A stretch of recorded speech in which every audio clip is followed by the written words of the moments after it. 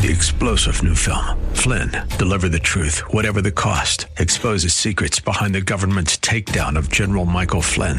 Flynn knew what the intel world had been up to. He ordered the first audit of the use of contractors. This set off alarm bells. He told the truth. He was the most dangerous person for Donald Trump to hire. They had to get rid of Flynn. Flynn, deliver the truth, whatever the cost. Available now. Watch it today. Go to salemnow.com. salemnow.com. Our series is entitled The Romance of Redemption. This romance, as we'll see today, comes at a price. We'll talk about that next, here on Truth for Today with Pastor Phil Howard.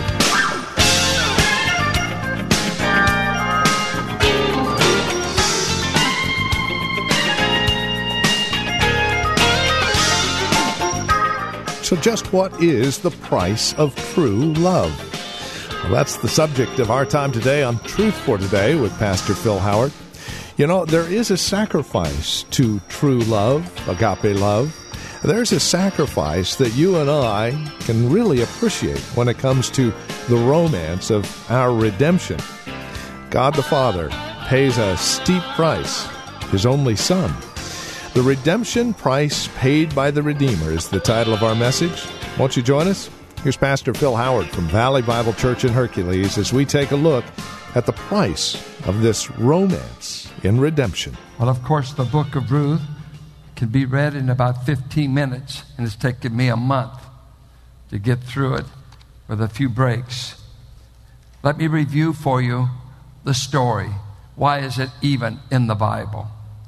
Well, it happened in the days of the judges, but it's the genealogical record of David. So it was probably written at the time of David, but of events that happened way back in the book of Judges, which were terrible days, days of Israel's apostasy, backsliding, going away from God, and many tragic things took place during those days. But this happens to be one of the most beautiful of stories. I must say to you, I read the Old Testament not like the rabbis did in 2 Corinthians 3, that they read the law having a veil over their eyes. And this veil is removed for us who are in Christ. So I read it with a theological presupposition that this book is ultimately about Christ, not just family records, not just history. Every book in this book, written by 40 human authors, was guided by one divine author. And that author, I come with that presupposition, Christ is all over the Bible. But you must come looking for Him, or else you'll just say, why was that in the Bible? And we find out that the word kinsman redeemer is used 23 times in this book. And so I think by analogy, and the Reformers called this analogia scriptura, by the analogy of Scripture, we could see all kinds of allusions and pictures of Christ without being allegorical or without making up stuff. And so we want to do that as we look. I want to review for you the 4 chapters. Coming 3 chapters we've covered. Chapter 1 was the ruin of the family that is ultimately redeemed. Here, Elimelech takes his family into Moab, a hated, despised Gentile country that was ancient enemies of Israel, out of the will of God during a famine. And when he goes there, he loses his own life. He loses 2 sons. And who's left but Naomi, one pagan daughter-in-law who still worshiped the god Chemosh of Moab, and Ruth, who has been converted to Judaism and to the God of Abraham, Isaac, and Jacob. And so she goes out pleasant, that's what her name means. And when she comes back, she tells the village women, call me Mara, for the hand of God has been against me. I am in bitterness of soul. I've been stripped. I have no grandchildren. I have no children. I have no husband. I come back broke, and I've got this clinging daughter-in-law who won't give up on me, but I can't take care of her. Desperate straits. Chapter 2, Ruth, obeying her mother-in-law's instruction, goes out and does what Deuteronomy and Leviticus said you must do. The fields were to always leave something in the corner for the widow, the orphan, the alien, the stranger. Go out and glean. It just happens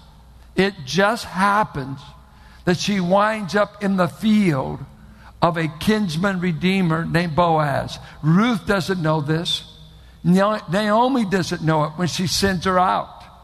At the end of the day, Ruth says, I got into the field of a man today who gave all kinds of grain to me. Matter of fact, Naomi, he prayed that I would come under the wings of God, that I would come under divine protection, because I'm a Gentile widow in a Jewish city, and I have no future, because my only future is that someone would marry me. I'm still a young woman, but I'm a Gentile.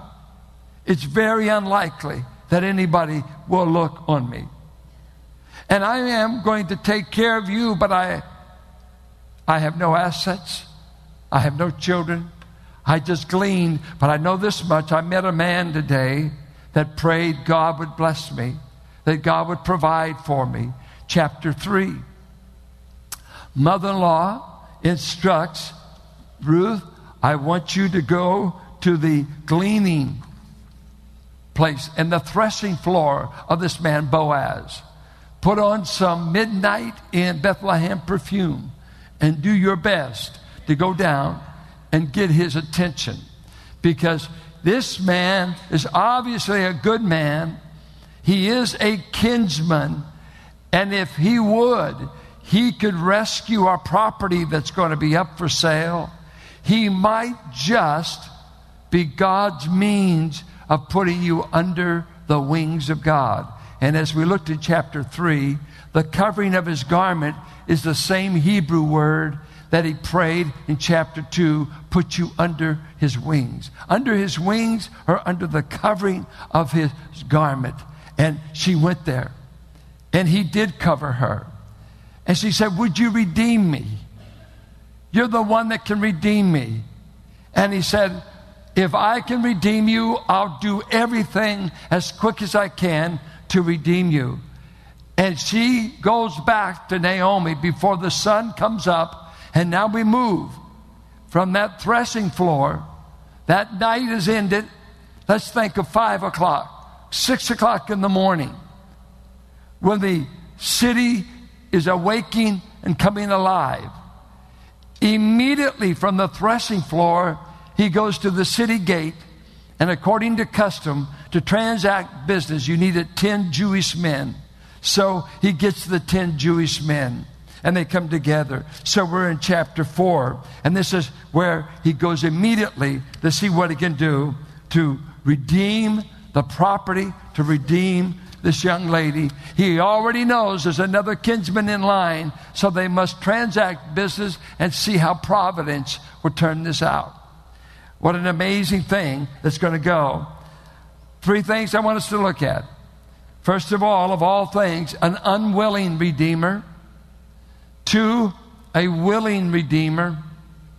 And concluding this book, what analogies do we see in the Redeemer Christ for us in this whole narrative? We come to chapter 1, or rather 4, and they gather at the city gate. They sat down, and the nearest of kin is told about Ruth. I don't know that he's ever met Ruth.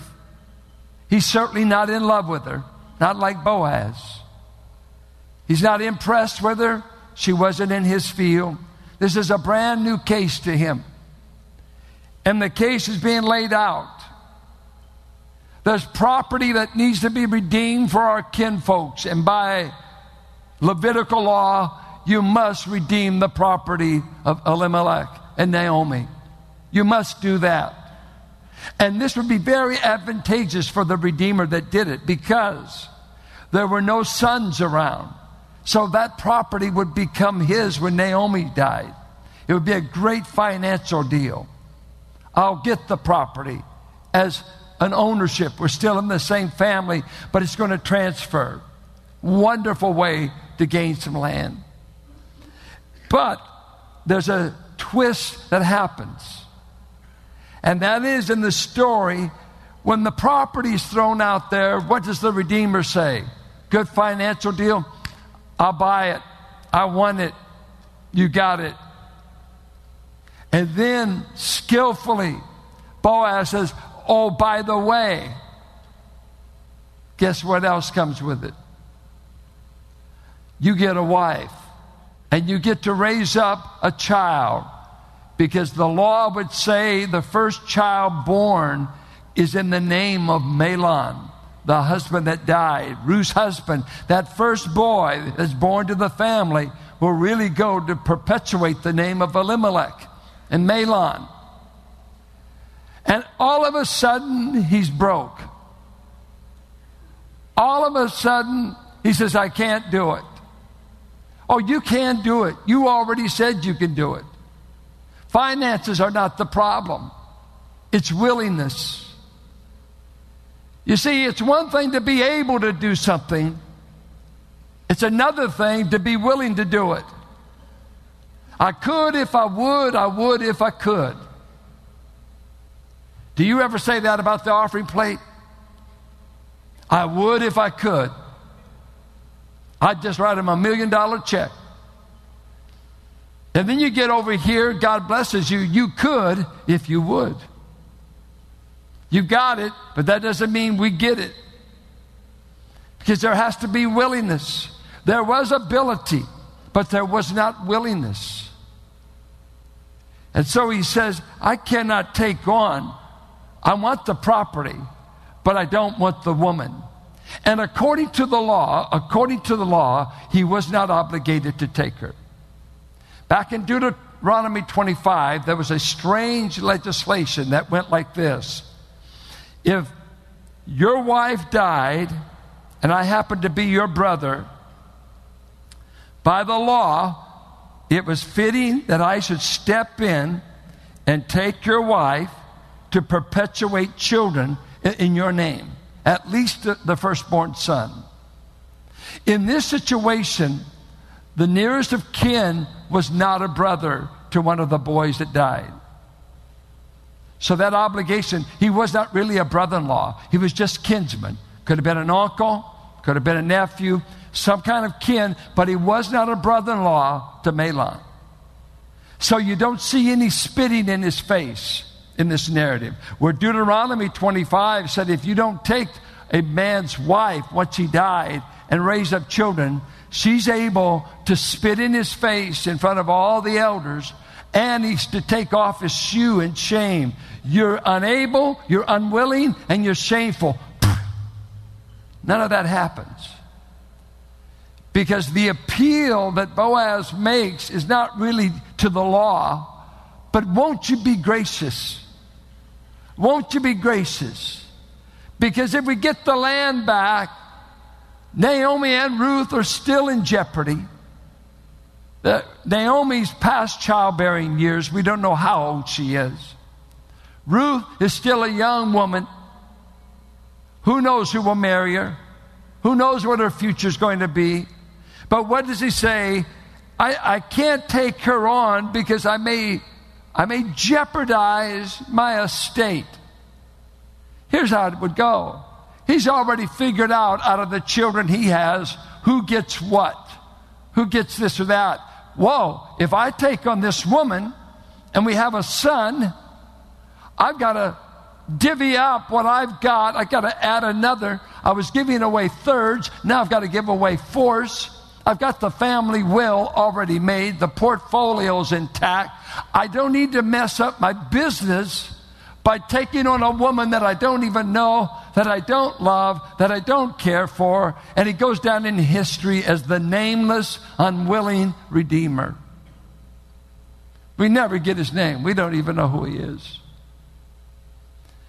And so, in the context of this, they did a practice that seemed to have faded away in history. The unwilling redeemer takes off his shoe, hands it to Boaz, and says, I don't want the deal. I don't buy the terms. This is not a deal I want. So Ruth and Naomi are as bad off as ever, if that's all there was to it. But there's a difference in Boaz. He's a willing redeemer. And watch what he says. After the exchange of the sandals, verse 8, so when the Redeemer, the first in line, said to Boaz, buy it for yourself, he drew off a sandal.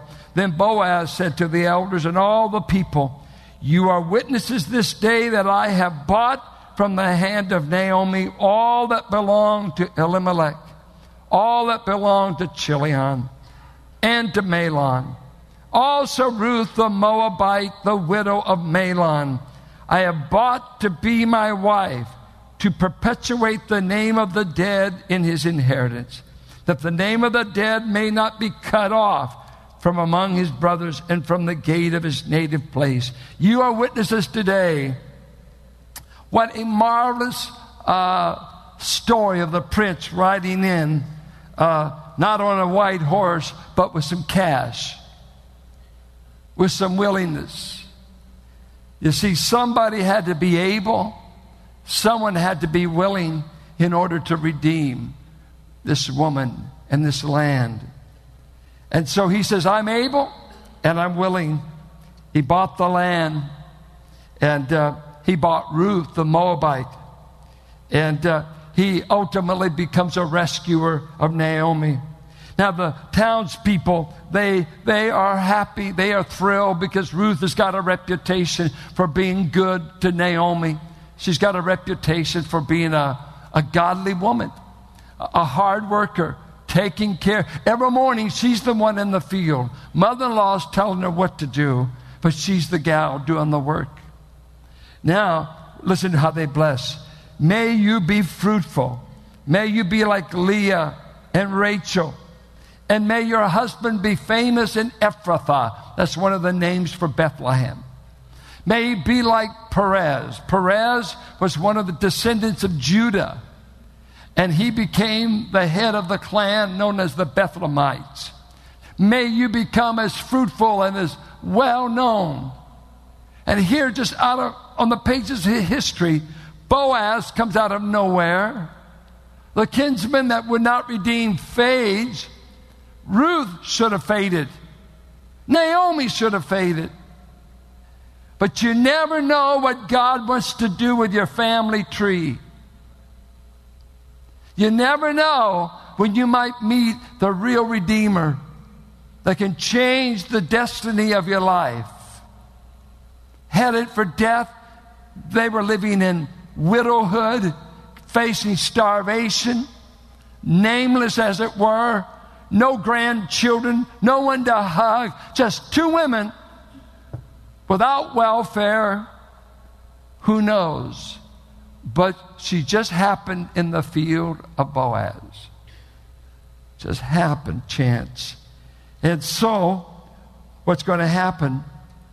This Redeemer gets a wife. You see, Boaz was getting up in age. He could have been Naomi's age. And you know what's interesting? He marries this gal who's been barren. That's another risk. I doubt that very many Jewish men, they would have asked her, did you have any children in the first marriage? Because the Jewish hope was to be part of the Messiah, to bring the line on. Who would want to marry a gal that's barren? She would be viewed as under a divine curse.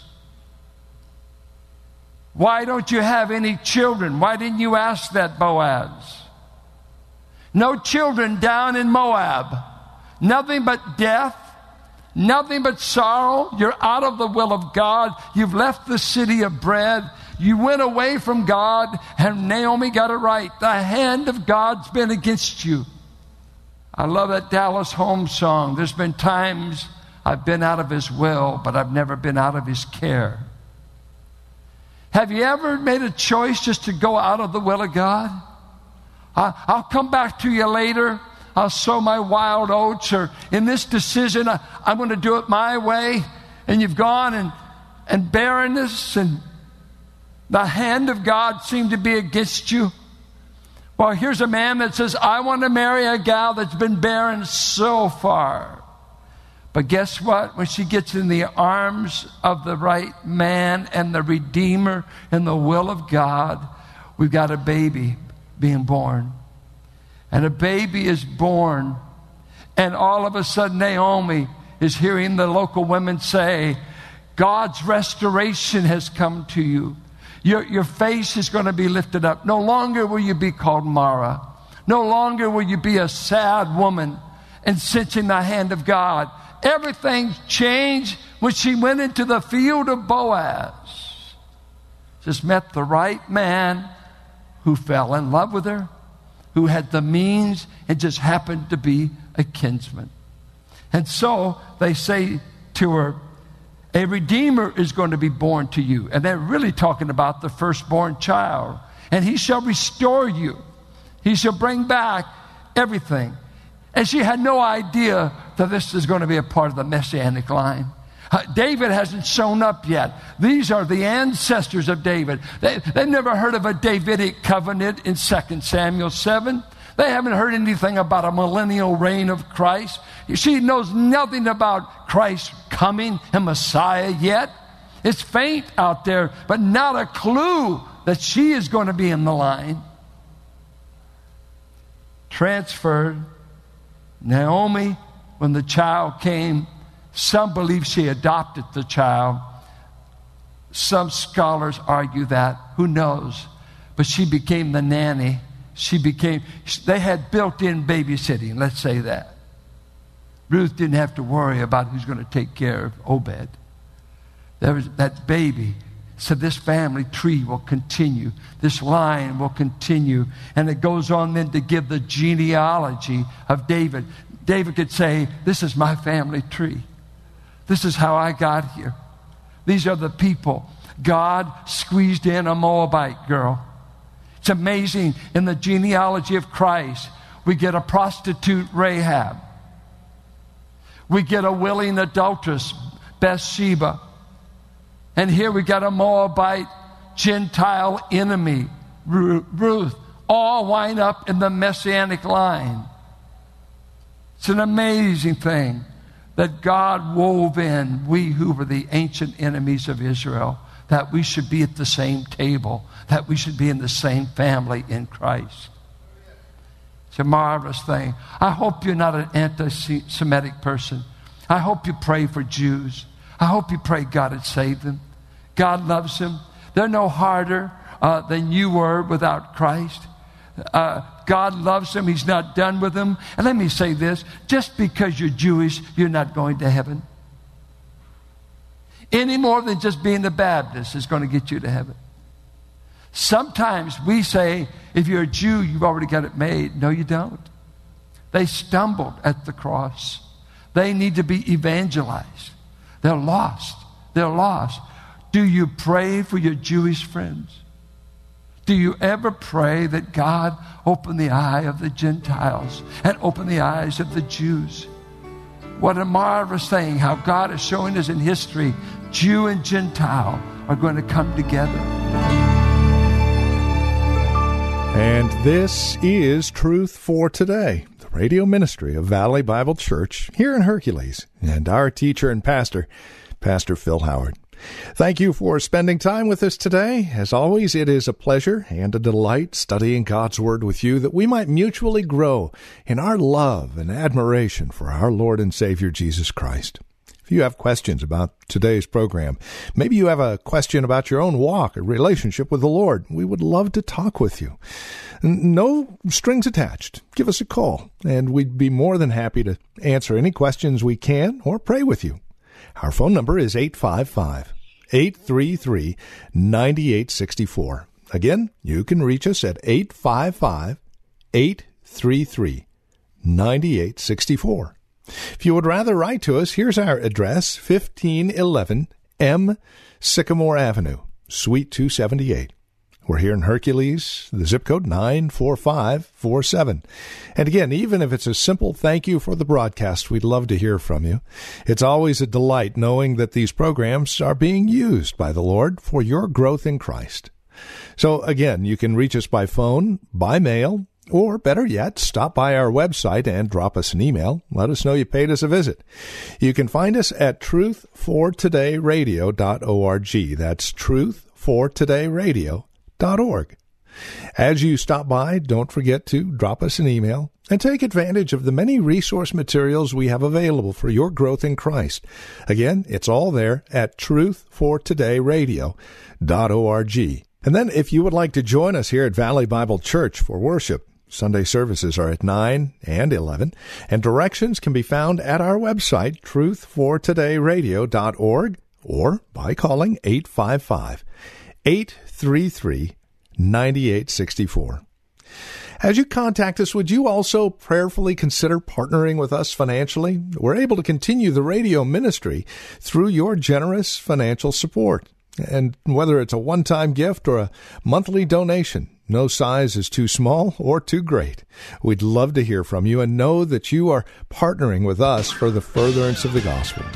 So contact us today at 855-833-9864 or stop by truthfortodayradio.org. And then come back and join us next time for another broadcast of Truth for Today with Pastor Phil Howard. Blessed be the name of the Lord.